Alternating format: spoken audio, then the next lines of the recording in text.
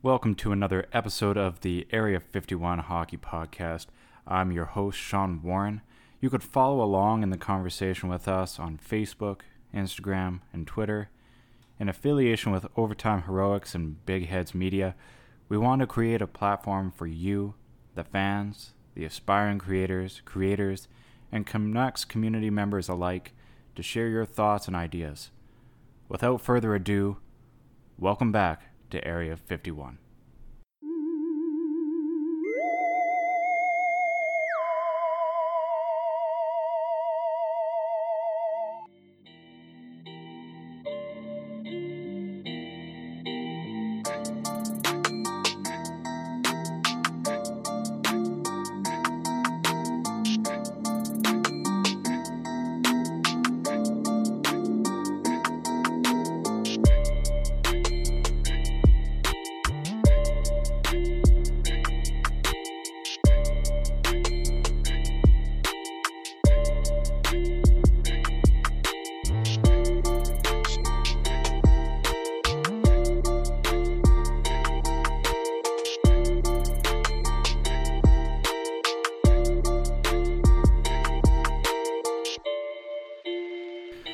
Welcome back to another episode of the Area 51 Hockey Podcast. Great show for you this week, joined by two guests, both from the Canucks Speakeasy podcast. We have Pete Gass, who now is in Costa Rica, which I'm very jealous of, as well as Doug Venn, his partner there. Great interviews later on in the podcast, so I'll keep this segment fairly short. Just want to touch on some of the things that are happening in this week of Canucks as we lead into the All-Star break. So the Canucks right now capped off a pair of wins at home to be able to beat divisional rivals, the Arizona Coyotes, and the San Jose Sharks that have struggled mightily this year, catapulting them then to first in the Pacific Division, which honestly, at the start of the season, I did not have them pegged as a team that would be competing this late in the year for that spot. But very exciting that they've been able to hold that so far. We'll talk as well to Doug about how sustainable that is and whether we think that they are able to hold that spot for the remainder of the season, as a lot of the remaining schedule is against Western Conference foes. They're mostly done the Eastern Conference swing. So it'll be interesting to see as the tight Western Conference continues to tighten up and teams are starting to vie for their spots, whether the Canucks are going to be able to squeeze in or whether they'll be stuck just outside.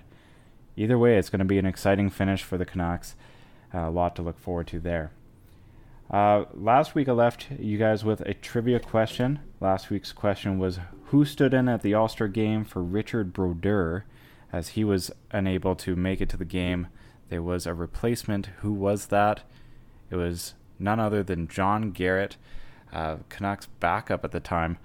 And now, of course, our beloved color commentator, John Garrett, was able to go to, I believe it was the 1983 All-Star game.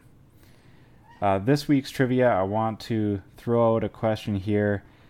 February 6th, 1998, there was a massive trade for the Vancouver Canucks. They traded Trevor Linden to the New York Islanders. Who came back in return? What was the return for Trevor Linden back in 1998 in that Islanders trade? So I'll leave you with that one for next week. Obviously, for this week, there is no games as we look forward to the All-Star weekend. Canucks have a number of players, or Vancouver has a number of players going. We have Elias Pettersson, Quinn Hughes, who won the fan vote, Jacob Markstrom, and Megan Augusta, who are joining. Megan is, of course, a member of the Vancouver Police Department, who is a decorated female hockey player for Team Canada. It's going to be exciting to see that new addition to the All-Star Game festivities, the Elite Women's 3-on-3 tournament. Honestly, I think that's the part that I'm the most excited for. The women's game does not get nearly as much attention as it should and as it deserves. And it's nice to see so many people be more vocal about that and to speak up in support of it. And I honestly think that the fact that NHL is getting more and more involved in women's hockey is a very good thing, and maybe leading us up to them testing the market out for potentially starting a league of their own. I know that's something that Elliot Friedman had alluded to quite a while ago, is that there is potential and kind of these preliminary plans to do, say, an original six kind of setup for women's hockey and start the league out at that level there, giving these women a much better platform, much better league, one that they deserve, and giving us all an opportunity to watch their game as well a lot better, because it's not enough just to watch them in the Olympics. It's such an incredible game to watch, so much skill, so much speed, and it's a surprisingly physical game as well to watch. They're a blast to watch, and I'm very excited that they're going to be adding that, as 3-on-3 is exciting to watch as it is, let alone with the rivals of Team Canada and Team USA going against each other. Last week, there was 4 games on the Canucks schedule. They won 3 of such. Their only loss came to the Winnipeg Jets. We touch on that a little bit later with Pete Gass. The Canucks being blanked in that game 4-0. Aside from that, some major wins for the Canucks, and that's in large part why they are where they are in the standings. I did a Canucks 3 stars of the week this week. Our first star is one that has frequented the top 3 lately, as his line has been absolutely dominant. One that I wrote about as well with Louis Eriksson and his contributions to that line. Bo Horvat is this week's first star. He finished the week with 3 goals and an assist in 3 contests ultimately, as nobody had any points in the Winnipeg game. So aside from that one game, some great showing from the Canucks captain. The second star of the week was JT Miller with a goal and 3 assists. Him and the newly formed top line, it's no longer the Lotto line anymore for now, as Brock Besser slides down the lineup to balance the scoring out on the third line, and Jake Virtanen jumps into that top line role, and those lines continue to roll, which is very exciting for the Canucks, as it gives them a much more balanced attack, and one that now is harder to defend and match up against as an opposition team. Third star is the previously mentioned Jake Virtanen. He's finished off the week with 1 goal and 2 assists. A couple beautiful assists in the most recent game against the Sharks. I thought Jake Virtanen was one of the highlights of the game against the Sharks, and what ultimately I thought was one of their most well-rounded efforts. I thought that the Sharks were just completely outclassed and outmanned in every zone, and that the Canucks just hemmed them in for long and large periods. It would have been a very exhausting game for the San Jose Sharks, and I think Erik Karlsson in his interview in the intermission said it best, that there's just not much to like right now about the Sharks game, and that they just weren't there. They didn't seem to show up to that game, which worked out very well for the Canucks, as they were able to continue to stay in the hunt for the playoff spot in the Pacific. Some big news on my part here. I was able to put out an article with my very first player interview in it. So I wanted to give out a special thank you to Prince George's own Michael Garteg. He right now is playing for Tappara, Finland. And I apologize if I absolutely butchered that name. Not great with the Finnish names. But Michael Garteg, of course, was formerly in the Canucks system. Quinnipiac alumni, who then signed a deal with his childhood team, the Canucks, before then going into the Toronto Maple Leafs farm system and winning a championship with the Newfoundland Growlers, and then now is taking his journey over to Europe. Wish him the best over there, and thank him again for the contributions that he made in that article. that article specifically was more about Jake Kiley and the 5th goaltending role in Vancouver and how the ECHL is being used as a developmental program, something that not just the Canucks can improve upon, but the NHL as a whole can start utilizing that 3-tier developmental program that they have right now to a much better degree. And there are a few teams that are starting to trend towards that, Toronto being one of them, Pittsburgh as well. And I kind of dissect how those programs have been utilizing that and how the Canucks can then better that program for prospects like Jake Kiley that have had such strong numbers in the NCAA and have had their struggles going into the ECHL because the programs aren't there and the programs are ultimately pretty weak, especially in Kalamazoo. There's just not a whole lot of support there, as that team has been kind of feeding on the bottom of the ECHL for a number of years now. So how the Canucks can beef that up and advance that program.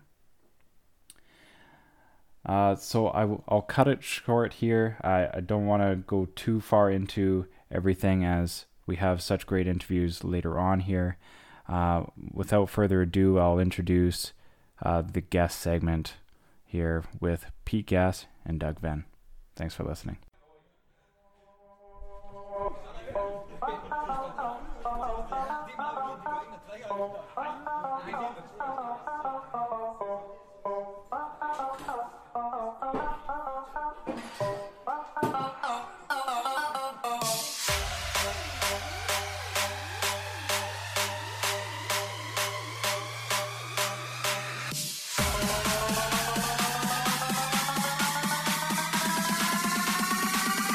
Houston, we have a problem.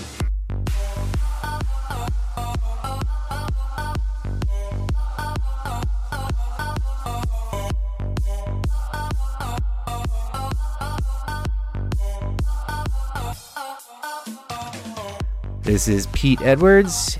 This is Doug Venn, and welcome to the Area 51 podcast. Welcome back, everybody, to Area 51. We've got a couple special guests from the Canucks Speak Easy podcast. Our first one is going to be with Pete Gass. Pete, how's it going today? It's good, man. I'm just trying to stay warm downtown here. How about you? About the same, yeah. It's pretty much buried up here in Kamloops, and I just see constant clips online of what Vancouver's like right now. People driving around, not even clearing their windshield. What's going on there? Oh, yeah, man. Well, Vancouver drivers are crazy, but the snow it makes it next level wacky. Yeah, I saw Tej posted a video of some people driving around with a snow-covered windscreen, and I was like, yeah, well, that's not too dissimilar from what I've seen so far. Oh, yeah, that's pretty atrocious. I know, like, everybody in BC seems to be getting hit with pretty bad weather right now, but Vancouver just seems so beyond unprepared. Oh, yeah. That it just compounds the issue big time for you guys. Oh, yeah. Kind of speaking on things compounding for the Canucks, they had a rough game against Winnipeg. For everybody that's listening, we are recording Pete's segment early. It's Wednesday night. So we haven't seen the results yet of Arizona and San Jose later on in the week. But the Canucks blanked by Winnipeg, constant bad luck in Winnipeg, and that issue at Bell MTS Arena just seems to continue to compound for some reason. Yeah, it's one of those cursed. It's one of those cursed buildings, that's for sure. Yeah, I was just going to ask, like, if there was anything that you noticed, like why they seem to struggle with Winnipeg, and there's a few other teams too that they struggle in that building in particular, but. Do you think it's just kind of like a comfortability in that building, or just Winnipeg has their number? I always look at things like this. I think, what are we, winless in 11 or something like that? And in a way, that's a useful stat. In a way, it's also kind of useless because that stat goes back now for 4 or 5 years. And teams from 4 or 5 years ago, that has no relevance on the current team. I thought the team actually came out strong, outchanced Winnipeg. They faced a hot goalie, which just happens. One of those games, New Jersey's another team that has that against the Canucks all the time. And they just couldn't get one of those early ones, and they were playing from behind again, allowing an early goal on the road. But I actually thought they played an okay game. They just couldn't get any bounces. They couldn't get any finishing. And it is a cursed building. I don't know if it's in their heads, because I don't think a lot of these guys have been around. I mean, I think that's Quinn Hughes' first trip ever to that building, so I don't think he is spooked by it at all. It's just one of those weird stats, and I did think the Canucks brought it for the game. They just couldn't get anything to go their way. Well, and it's true. They threw a lot of pucks on net. They ran into Connor Hellebuck, who was fantastic, and a lot of goalposts. I know my dad texted me after the game and told me that they looked like postmen out there because they were hitting so many bars. Yeah, Petey had that one shift in the first period where he missed the net, and then on the same shift hit the inside of the crossbar, and you just see him look into the sky, and it's just things like that, right? Hockey's a game of inches. It was a weird road trip overall. I'm glad it's over, but we went 2-3 and we're still in the playoff spot at the moment. Well, and that's the nice thing right now. The Canucks are sitting pretty in the playoff picture right now. They got a game in hand on the two teams ahead of them. So kind of looking forward into the future, I know you and I talked a little bit before we started recording about the trade deadline that's coming up, the expansion draft that's coming in the future, of course. But is there any players, I know you were saying that you went down the rabbit hole a little bit for the trade deadline. Is there any player in particular that it kind of jumps off the page for you as a potential for a trade deadline target for the Canucks? Well, I want to say there is, but the more I kind of look at it, the more I'm not so sure if it's something the Canucks really need to be doing right now, is going after another top 6 forward or top 9 forward this year. It would cost picks. It would cost prospects. You could maybe move another contract out of town if you're lucky, maybe having a guy like Berchi going the other way is part of a deal. But I don't think that this year, with the current situation with the Canucks and all their free agents, I mean, half the roster pretty much is either a RFA or UFA at the end of the season. And I don't know if you necessarily need to give up assets when your window is literally just beginning to open right now. This isn't the year where you need to make a run. I know some people will argue that, well, you have to weaponize the entry-level deals for Petey and Hughes, and I understand that, but this team is going to be much more set up next year to actually go out and acquire some pieces. If there was a couple guys, one guy that Doug and I have talked a lot about, I believe he's a little bit outside of the Canucks price range right now, unless they can move some salary back, is Kyle Palmieri in New Jersey. Always liked him. I believe he's just got the All-Star game invite, so that also jumps his price tag up. But he's got one more year. He's $4.6 million, so the Canucks would have to move salary to get him, but that's a guy I've always liked. His teammate Nikita Gusev is another interesting option over there. Again, though, he's pretty much an identical contract to Kyle Palmieri, 1 year younger, and either way, you'd have to find some way to move salary. Andre Kash in Anaheim was another guy who kind of jumped out at me, but after that, the Canucks got. Is it luck with Tanner Pearson? I mean, Pearson was great in LA when he was on the 70s line. JT Miller has been great everywhere. I've long been a JT Miller fan with fantasy hockey. And I don't necessarily know. I'd be interested in seeing what options are out there, but I'm also completely fine with the Canucks standing pat and not doing anything up front. One thing that I would like to see them consider starting to do moving forward leading up to Seattle, though, is their defenseman spots are pretty wide open. And I think with 3 of the 7 defensemen that are with the team being free agents at the end of the year, I think that's going to be another intriguing piece of the puzzle. Yeah, you bring up a lot of really good points. So there's a few players. I know I guessed on your podcast earlier in the season, we talked a little bit about Palmieri back then as well. And I do really like the idea and the fit that he could potentially bring. I think he's a really good playoff style player. You know how there's specific players that seem to thrive only in the regular season. They play a very skill-heavy game, but they don't play a heavy game. I think Palmieri brings that element. I think too, like some of the players that you identified, I was kind of thinking about the teams that they were coming from. Anaheim, New Jersey were kind of the main ones there. I think both are pretty reasonable trade partners for the Canucks. But like you said, it's kind of a tricky year. The Canucks shouldn't be all in on this season, and I don't think they are coming into it thinking like that.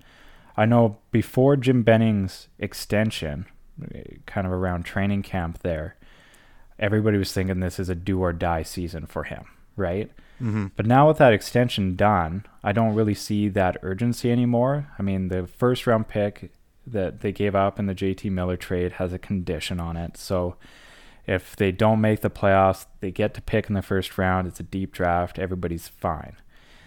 They still take a step forward. If they do make the playoffs, great. It ends up being this year's. They get next year's first guaranteed back. And they can kind of look at the offseason where you could target some big names because you've got the cap room now since so many people are coming off the book. So you bring up quite a few different points there that I like. Kind of spinning off a little bit on the expansion draft. I know we talked about that a little bit as well. You mentioned something that I think a lot of people in Vancouver need to hear, and myself included, because I do feel that there's a goaltending issue impending for the Canucks. But you don't believe that Thatcher Demko would potentially be picked in the expansion draft. Do you want to kind of touch on that?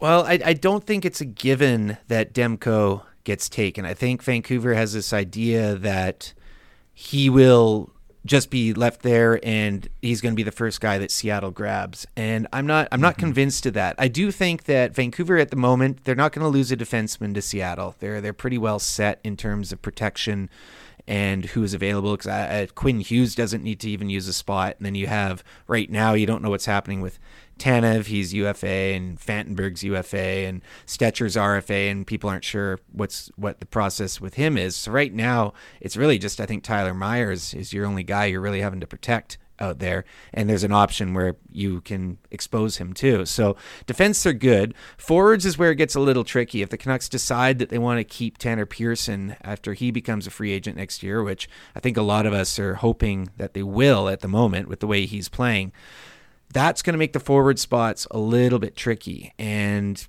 then a guy, even if you sign Pearson, maybe you keep him exposed. Or if you decide with what's going on, a guy like Cole Lind is going to need protection too.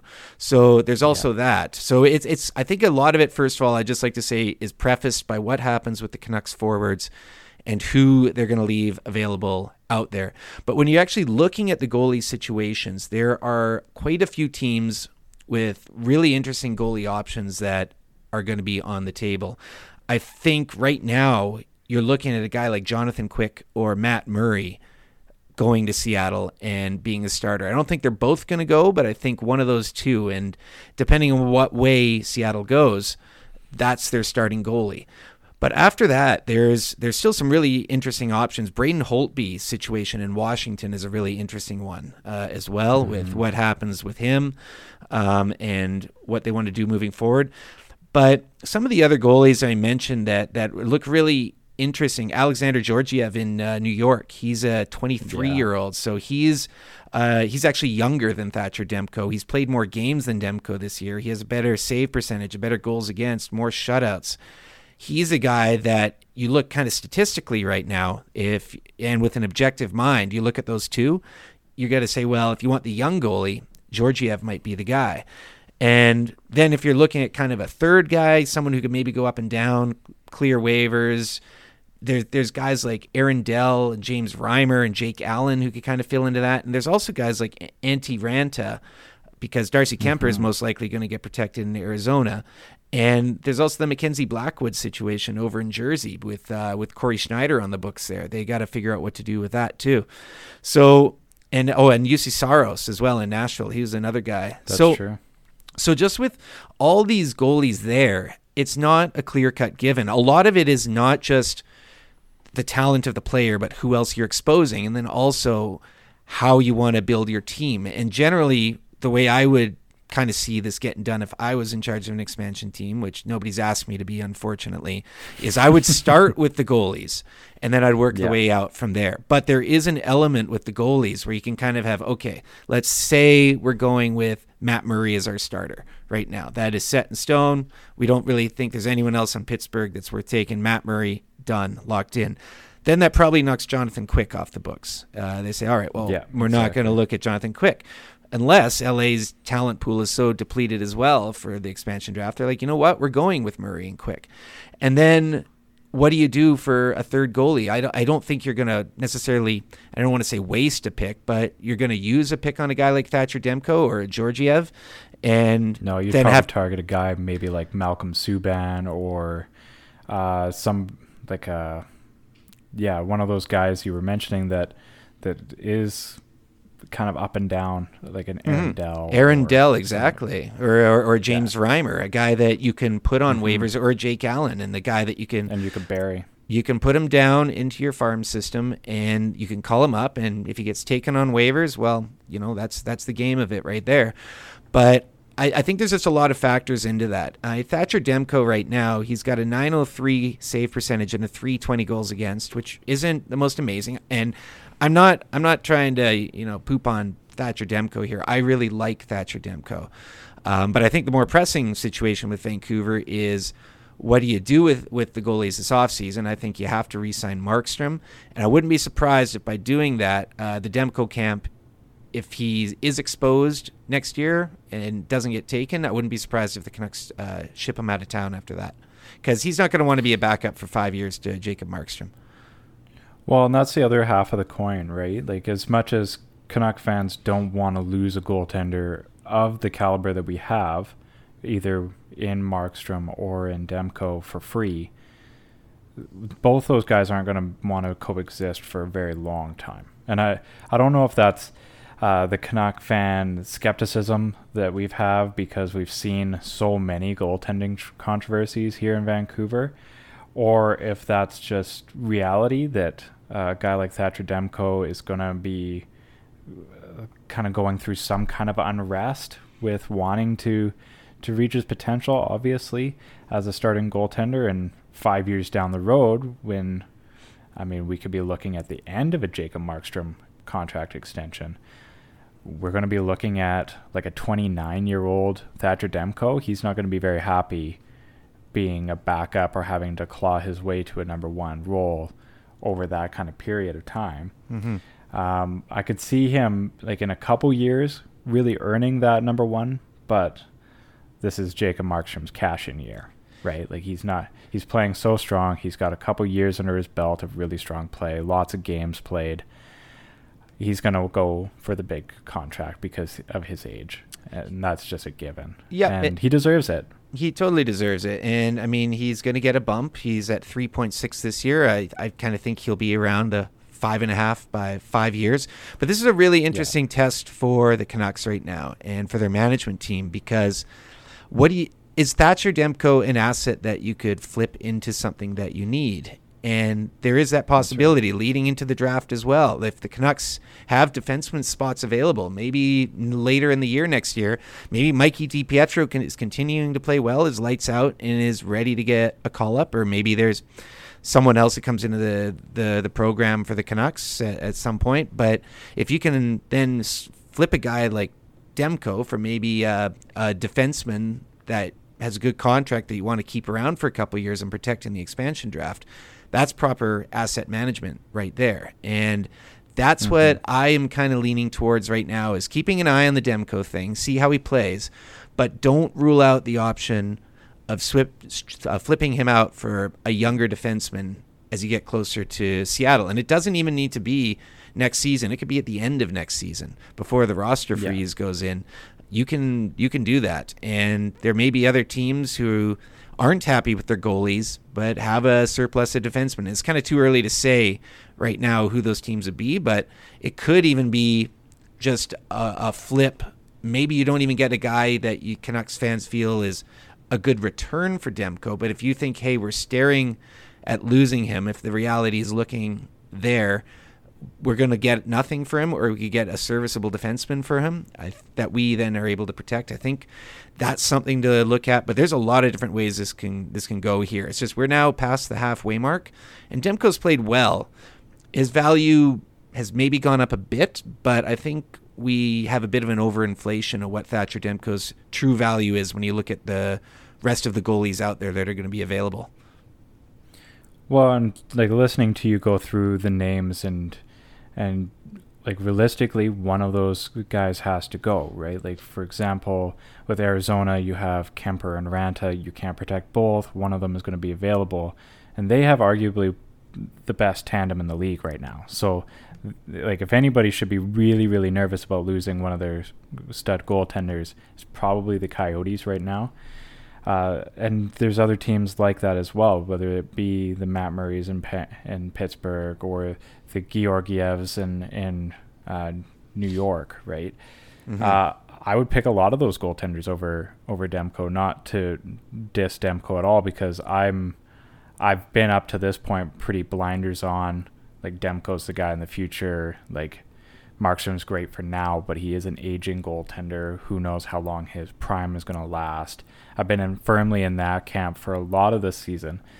But kind of looking at a lot of the names that you're dropping, I can't help but reconsider based off that, because I think, honestly, at the end of the day, the best case scenario for the Canucks is that Seattle takes probably a defenseman, since we have so much depth there. Or like a forward wouldn't hurt, but I think with the Canucks consistently trying to find more offensive weapons up front, specifically to play with Bo Horvat, it would be really rough for the Canucks to find that piece and then not be able to protect them and then lose them right after they finally acquire this elusive winger for Bo Horvat. And so I think that would probably be the worst case scenario, actually, is losing like a top 6 forward. Well, realistically, if the Canucks, which I'm sure they will, re-sign Jake Virtanen and Adam Gaudette in this offseason, you combine that with the big 4 forwards right now, that's 6 of your 7 spots right there. So that's true. What do you do? Now, the other thing is, I believe right now that Louis Eriksson's no trade clause would mean that they have to protect him, but I need to dive into that a little bit more. But I believe that you may have to use a spot on Eriksson. Well, his no trade clause would be unprotected, but if it was a no move clause, then he would have to be protected. The other way around, yeah. And I know with with Edler's contract and with Meyer's contract, they both structured them so that they're no move clauses, but at the time of the expansion, they switched to a no trade clause so that they can be exposed. So that was pretty keen planning. Yeah. So, Eriksson's going to be exposed in the expansion draft. I mean, I can't see him getting taken unless Seattle's trying to get to the floor. He'd only have 1 year left at $6 million, but they'd actually pay him $1.5 million. So he could be, right. I mean, this is just throwing it out there, but if they're trying to go with a lower spending approach, which I don't know why they necessarily would, you could take a guy with 1 year left at $6 million and only pay him $1.5 million. That helps you. Well, and I think, kind of briefly touching on Louis here, I think he becomes more and more tradable as time goes on, just because of that. As long as you're in a league with a guy like Eugene Melnyk, somebody is going to be looking for a buy low option that you get credited a lot more towards your cap, so you don't actually have to spend the entirety of the cap floor to be at the cap floor. And Eugene Melnyk is famous for being one of those guys. And Louis has become a pretty serviceable middle to bottom 6 player. Let's say, he's been more in a penalty killing role. He's been playing well with Bo Horvat. So as much as I would say he's pretty much strictly a bottom 6 guy, he has shown production with Bo Horvat. So it could be able to pique some GM's interest at some point in the summer here in the off season. But for right now, we just don't really know what that might look like. But thanks for stopping by, Pete.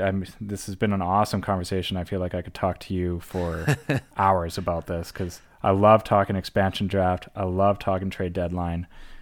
Just kind of the whole idea of building teams and the philosophy behind roster construction. I love that stuff. So yeah, me too. It goes right into like the EA Sports armchair GMing days, right? It's like, oh, I made these moves. Why can't these NHL teams made it? I mean, I got Wayne Gretzky playing on the wing. Like, what's going on? Yeah, it's easy to build a dynasty. I won 10 cups in a row. Yeah, exactly. Like, what are these guys doing? Yeah, no, I love that stuff. So I really appreciate you coming on. For anybody that hasn't listened to the Canucks Speakeasy podcast already, I strongly encourage you to do so. Their last episode, and I mean, I'm sure by the time this actually drops on Monday morning, you'll have a new episode out. But the most recent at this point in time has Jabo on it. Brendan, correct? Yep. Brendan from the Jabo podcast on Twitter, Jabo_Vancouver. Yeah, awesome podcast. You guys dig into some pretty similar topics that we touched on today, which I love being able to bring that over here and be involved in that and share that with our listeners here. You can follow them on Twitter at Canucks Speak. Again, this is Pete Gass. And then we'll touch on pretty briefly here the interview with his partner, Doug Venn. Thanks again for joining us here, Pete. Cheers. Thanks a lot, Sean. Appreciate it.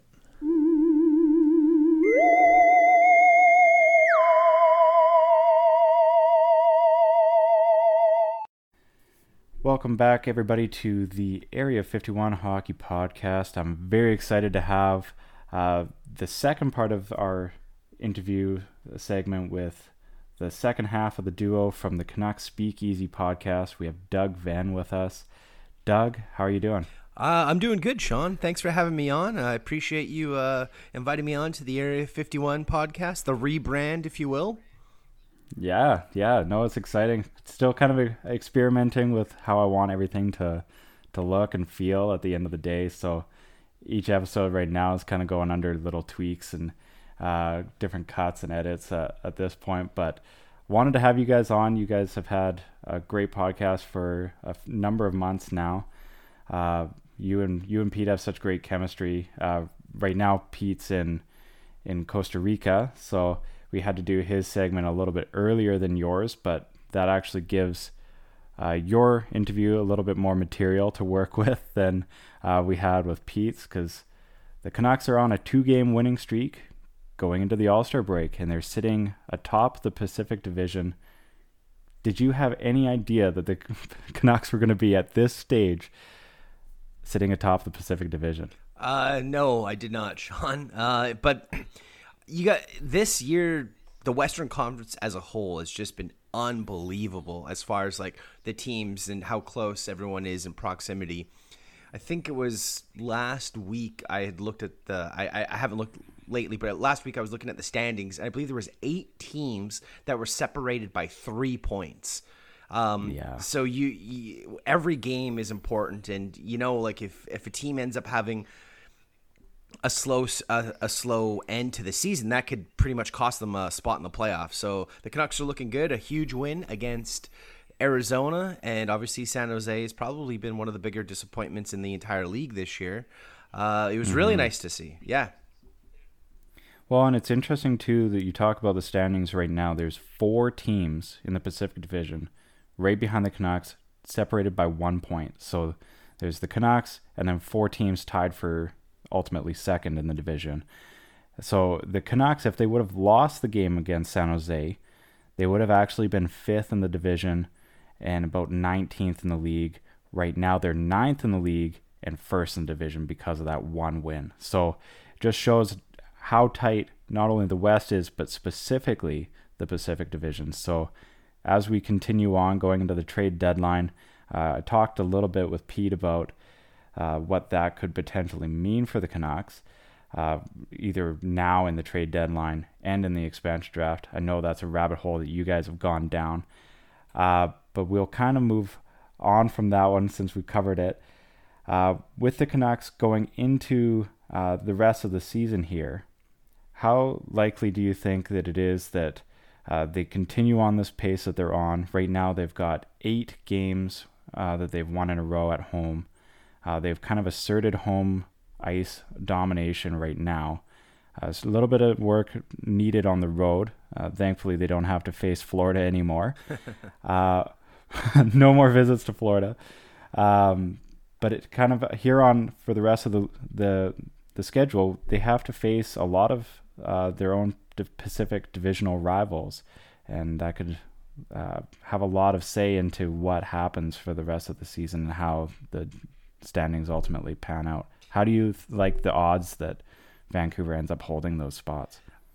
Yeah, I think a lot of people always talk about roster construction and say, oh, this team isn't properly, constructed. I think they are. If you look at, especially the forwards 1 through 12, they're pretty solid up and down the lineup. Obviously, the way and the disparity that some of the money's been handed out to some of the bottom 6 guys is obviously debatable for sure. I think the big thing with the Canucks, they just have to stay healthy. They're getting the goaltending. They've been relatively healthy, which hasn't been a strong suit for this team the last couple of years. And even the last couple of games, I didn't get to watch much of the San Jose game last night, but you're seeing, I was at the Arizona game, I believe it was Thursday, wasn't it? Yeah, Thursday. You're seeing the impact a guy like Brendan Sutter's having on that team. I thought the fourth line during that Arizona game was one of the better lines of that entire game. They were noticeable almost every shift. Obviously, they had a goal called back with that offside call. And I think if the Canucks can stay healthy, they are a competitive team. I know you mentioned the Florida road trip where they, got both games against Tampa and the Panthers there. They were kind of blowing up. But overall, they've been in every game and they've been competitive pretty much all season. So I think if they can stay healthy, obviously this next month and a half, they're going to be playing a lot of divisional and Western Conference opponents, and they're going to have to get as many points as they can get. I have a question for you, Sean. Do you think they should give an extra point for winning in overtime, or for wins in general? Should you get 3 points for a win and only 1 point if you lose in overtime or a shootout? So kind of like a 3 points if you win in regulation, 2 in overtime, and 1 if you lose in overtime? No, 3 kind of setup? 3 points for a win regardless. And then like a 1 loser point still. Exactly. I just think it would give more of a. I mean, teams. You would kind of be able to filter out some of these teams that are just hanging on by a thread. And look, parity's good for the league. Obviously, I'm sure Gary Bettman and all the NHL associates in New York want the league to be as competitive as possible. But you're not really seeing anybody get ahead of anybody. I believe there was a tweet. I think you liked it, and it was someone who said that when Toronto fired Babcock, they were 10th in the Western Conference. Then they've gone on 17-6-3, and they're still 10th in the Eastern Conference. Yeah, unbelievable, hey?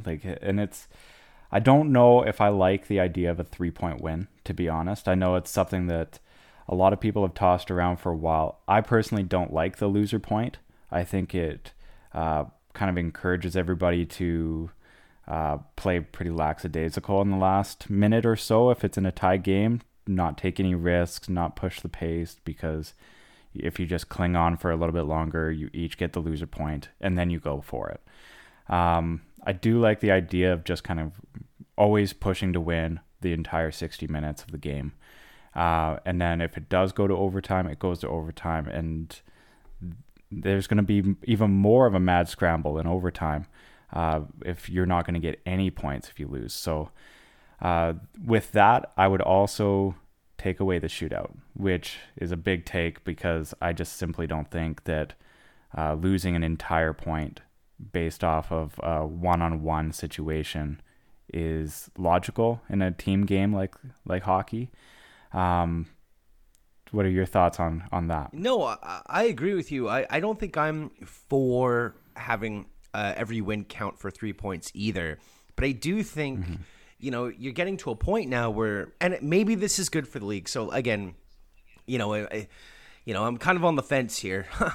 But yeah, I don't think it's, essentially you're going to have games come down to or teams come down to the last game of the season where 4 or 5 teams are going to either be in the playoffs or not because of how they finished the last game of the season. I guess that is good for the league, and that is probably good for the sport. The shootout, obviously it's entertaining. I'm with you, though. It's just like I would rather them get rid of the loser point as a whole, because I do think it kind of rewards teams, and you're playing not to win. Then you're just playing to kind of get that point. Well, and then you can ultimately get teams that make the playoffs just because they lost in overtime so many times that they'll have less wins than the teams that they beat out to get into the playoffs, but because they drug it on for more than 60 minutes, those losses, that they're making the playoffs. And I don't think that's the part that hangs me up. I think the league obviously wants the parity, and so then having every game be so, like, every point be so meaningful right up until the very end. So when you have teams and playoff standings that are changing drastically all the way up to game 82, I think that's ultimately what the NHL wants. It is a kind of a shift in thinking, though, too, because we're used to seeing distinct buyers and sellers at the trade deadline. And right now, like, everybody's kind of in it. So what do each team do, right? Like, you can't see the Canucks sell now. No. Like, that's not going to happen.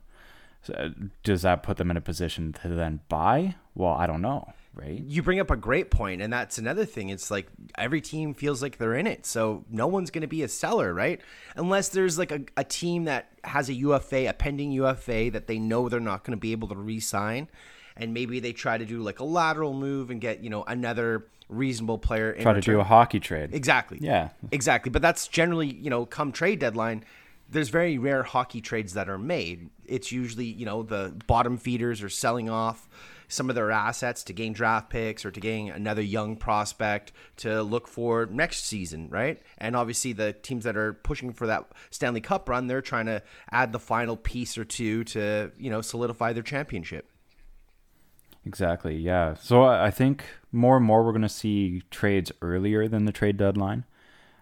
Trades around the deadline might be a lot more minor than we're used to seeing. Like, we're not going to see the Taylor Hall kind of trades right around the deadline. They'll happen earlier, and they'll only happen really between teams that are as bad as New Jersey is, really, and have no hope of signing a pending free agent, and they want to get the assets back in return. So it'll be interesting to see kind of how that side of the game continues to shape out, because as more and more players are starting to exercise their rights to be free agents and ultimately decide where they play for the rest of their career, and in many cases, since so many of these deals are so long term, we could potentially see a lot more guys like John Tavares that end up leaving wherever they were drafted and been for a number of years and move on to another team wherever they might have, as far as they're concerned, a better shot at the Cup.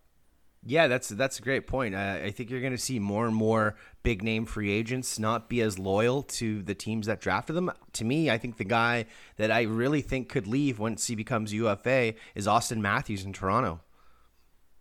I agree with that. That's one of the ones that kind of stood out for me too.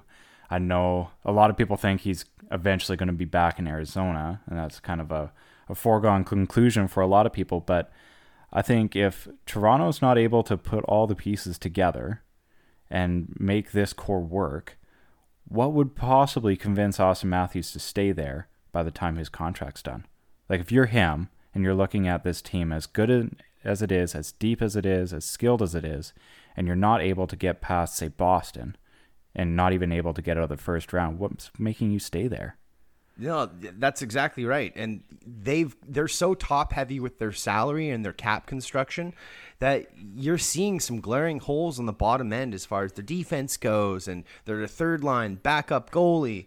I can't believe I'm saying this, but I can believe I'm saying this, but that team really misses Nazem Kadri right now.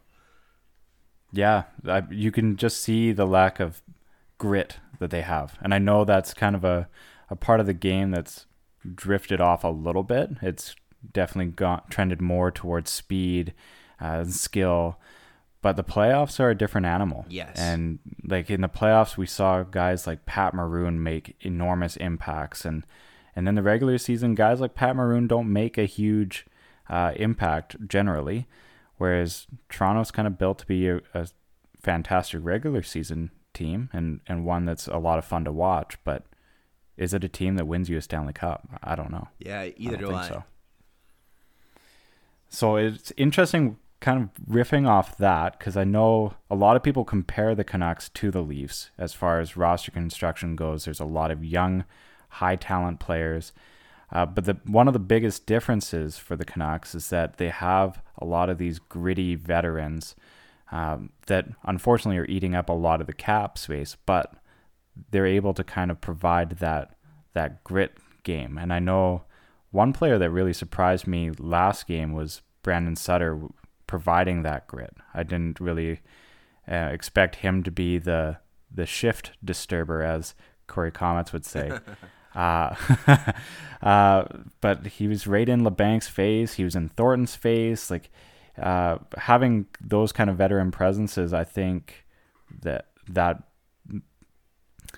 makes them a much different animal than the Leafs, and a lot more playoff build, I guess. No, I agree with you, and I think that's one thing. It is hard for a lot of the current Canucks, for the fans in this market to realize that a lot of these players, like a Jay Beagle, like a Brendan Sutter, I know Ferland's obviously got a concussion, and who knows if he'll even play again this year. But these are guys that definitely do help you win come playoff time. Unfortunately, the Canucks just haven't been able to make the playoffs. I don't think they've made the playoffs since Sutter's been on the team. I could be wrong, but I believe, because they traded Bonino for Sutter, and I believe that was Willie's first or second year on the job. Yeah, and I think so. And it also, what it reminds me a lot of? And it was a guy that I know a lot of people loved him. He was a local guy, but when he was first signed in that first year he was in Vancouver, people were like, why do we give all this money to this guy? He doesn't really seem like he does much. But it's a guy, Willie Mitchell. Willie Mitchell is a perfect example of a guy who you don't really see his true value until the playoffs come. And I think that's a guy like Sutter. That's a guy like Beagle. I know I brought up Ferland. Even you get some unsung heroes come the playoffs. Like you brought up Patrick Maroon, who was bouncing around the league for years and then finally found a home in St. Louis and went on that miraculous run with the Blues. But, a guy like Tim Schaller or a guy like Tyler Mott, like come playoff time, those are the kind of guys that actually end up standing out because your top tier guys usually get shut down. Well, and I think that's why guys like Ferland were signed, right? Like, ultimately, we haven't seen what Ferland's been able to bring to this team, and hopefully he can get healthy at some point here for the Canucks, and he's doing okay. If he's able to come back by playoff time, that's an enormous boost, and it's almost like picking up a rental player at the deadline at that point. Yeah, that's a good point. And the other guy, too, Canucks fans should not forget about is Josh Levo. He's another guy who was playing really well. Unfortunately, had that nasty knee injury, but hopefully he'll be ready if the Canucks are still in contention for the playoffs and can join this team, just before the playoffs start. That's another big one. One of the things I really like about the Canucks is their board battle. I find that they have a lot of players that like to play a very heavy game. And they love to eat up pucks on the boards, and they're really tough to get out against. I know you didn't watch a whole lot of the Sharks game, but it felt like the ice was tilted the entire game. To me, it was probably the most well-rounded game from the first puck drop right to the last buzzer. I found that the Canucks just dominated them on every end of the ice, and it's remarkable to see. As much as the Sharks have struggled, they still have a lot of talent. They've got guys like Meyer, they've got Erik Karlsson, Brent Burns, Joe Thornton's a lock for the Hall of Fame when he hangs up the skates.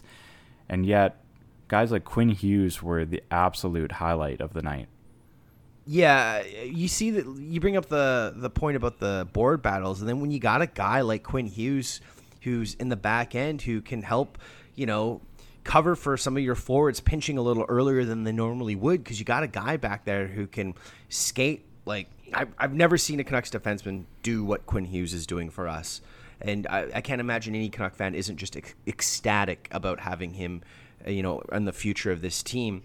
But guys like JT Miller, that can't be understated, how much he's helped the team. And Bo Horvat's always been a great guy along the boards. And we're seeing Jake Virtanen finally taking some steps this year and progressing into that first round pick that, the Canucks drafted him in, 2014, 2013, I believe. And even a guy like Pettersson. Pettersson he plays with a bit of an edge, and he plays kind of hard. You know what I mean? He plays gritty now. Absolutely. I love Mean Petey. I love it. Me too, man. Him throwing, like, he'll feel the guy coming up behind him and he'll just kind of stiff him. Yeah. Like that, like, I did not imagine that coming into his game last year. Or even he'll initiate contact, or he'll initiate a physical altercation with a player when he's trying to chase after the puck. Where normally you'd see guys you would think that are highly skilled, they're trying to avoid physical contact and use their skating and their elite vision to kind of like sidestep the physical contact and take the puck. Petey's not doing that. Well, it makes me really excited for the future. I know I had a conversation with somebody else on Twitter. I can't remember who it was now. But we were talking about when do you think we'll see absolute peak Pettersson? And I said probably right around 27, 28 when he completely physically matures. He's going to be a beast. Like you think he's playing with that edge now, and he's still not a huge player, but he still has all the skill. He has the shot. He's got all the mechanics down. When he's got even more weight behind that, he's going to be a Nathan McKinnon-esque player. Like, that's going to be fantastic to watch. Yeah, I agree. I think he's got that edge and that competitive, like, spirit to him where he knows he has to get in the dirty areas. I mean, it's such a cliche, but, he has to go in those dirty areas, and he has to be willing to put his body on the line and take a physical, a big hit from time to time. And guys that play on the fringe, they're the ones that their star shines bright early and then fades late and fades early, pardon me. And they're also the guys that don't usually have great playoff success. Well, yeah, no, exactly. Because they don't have that do anything to win mentality. And I love that the Canucks have been able to pick up players that have either won already, so have that know-how and that experience to fall back on, or guys like JT Miller who have never missed the playoffs before. Even guys like we were talking about, Pettersson, who has a championship with the SHL, Besser, who's gone on and won. We've got championship caliber players and players that love to win, and that's their ultimate goal. One of the topics that we were talking about earlier and we touched on was Jake Virtanen being upgraded to the top line, thus dropping Brock Besser down to the third line. Virtanen's looked great in that spot. He's been producing. But what do you think that Travis Green can do to engage Brock Besser a little bit more in that role? Because he's looked good on the third line as well. Yeah, I don't know what it is. Like, Besser, he's been producing points this year. He has. I mean, he's still third, I believe, on the team in points. Him and Miller keep, juggling back and forth between second and third. But he just doesn't look the same. I don't know what it is. It's like he's taking an extra second to get his shot off. He doesn't look as confident with the puck. Normally, he's when he's peak Besser, he's very confident. He's ready to wire the puck, in a second and blast it past the goalie. I was looking at a stat. I think Pete brought it up to me in one of our podcasts from a few weeks ago. I don't think Besser has a power play goal since November. So you can't judge the results. We've won the last two games. So Virtanen on the first line is working, and I like that. But honestly, I would actually look at moving Besser to the second unit power play, because I think right now on the first unit power play, you've got Petey set up on one side and you got Besser set up on one side, on the other side for their shots. So they're just standing still, waiting for the puck to come to them. So you got two guys just standing still, and then you've got Horvat, who's a bit of a roamer. Miller's usually standing in front of the net, and obviously you got Quinn Hughes on the blue line. But I would like to see them move Besser down to the second unit power play. I think that might actually spark his production goal-wise on the power play, hopefully.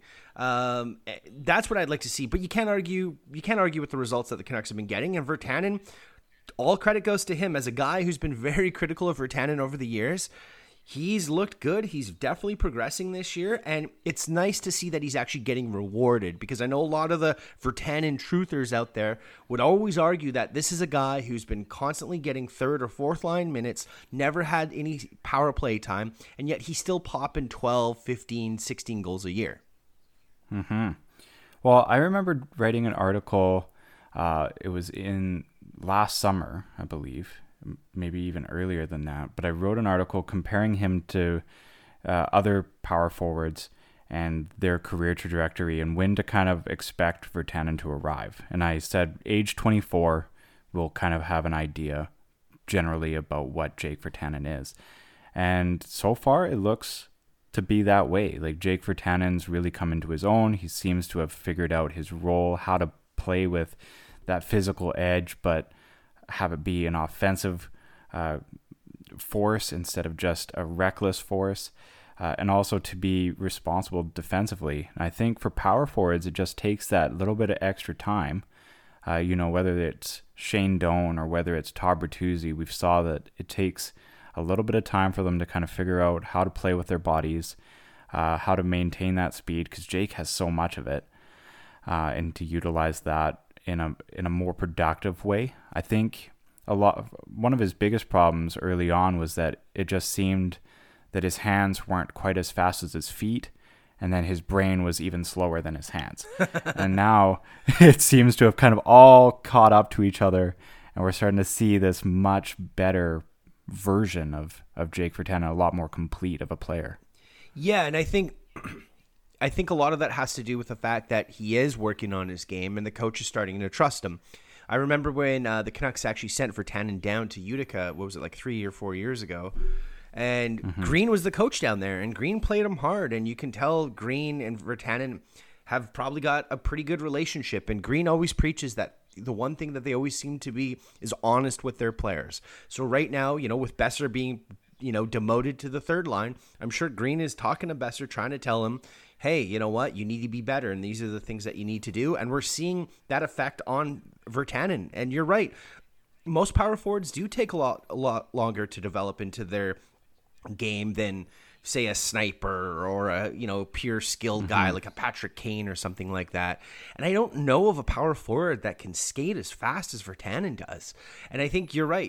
His hands couldn't keep up with his legs, and his hands and his brain couldn't keep up with either for a while there. And he seems to be, the other thing I've noticed, he's getting his shot off a lot more. And you're seeing that shot that a lot of scouts were really high on and thought, this guy's got an amazing shot. Where before he'd just have a little bit of Mason Raymond in him, I felt like, and he just kind of bull his way to the net, and then, he'd be in too close, and he'd try to flick it over the goalie, and it'd be pretty much a nothing play. But now he's being a lot more confident, letting his shot rip from the point. You know what watching Virtanen before used to remind me of is watching kind of minor league hockey, where they go, you see this kid who's much faster than everybody else, goes head down, full head of steam into the offensive zone. He sees the circle and he just shoots and doesn't look where it's going, doesn't know where or how hard, anything, and he just slams it into the pads. And it was so frustrating to watch somebody with that much speed, that much size, and not be able to put it together. And I think for a lot of Canucks fans, you just saw that and thought, this guy's never going to figure it out. His hockey IQ isn't there, but he's showing so much more patience this year.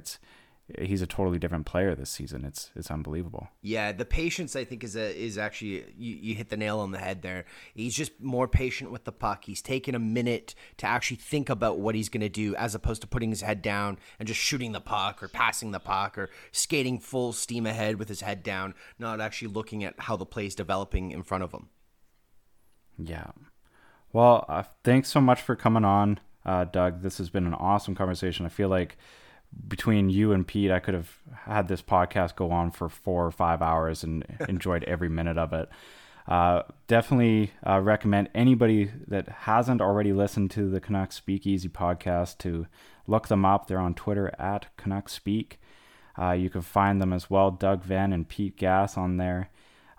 Great content always from you guys. I know you guys had Jabo with Brendan on last episode, and by the time this airs, I'm sure you guys will have another episode out. But follow them, give them a listen as well. Thanks so much for coming on, Doug, and as always, appreciate hearing your opinions on everything there. No worries, Sean. Thanks for having us on, or having me on, and having Pete on. And actually, just a quick update: we won't be releasing an episode this week because that jerk Pete is in Costa Rica. But what a guy. I know, eh?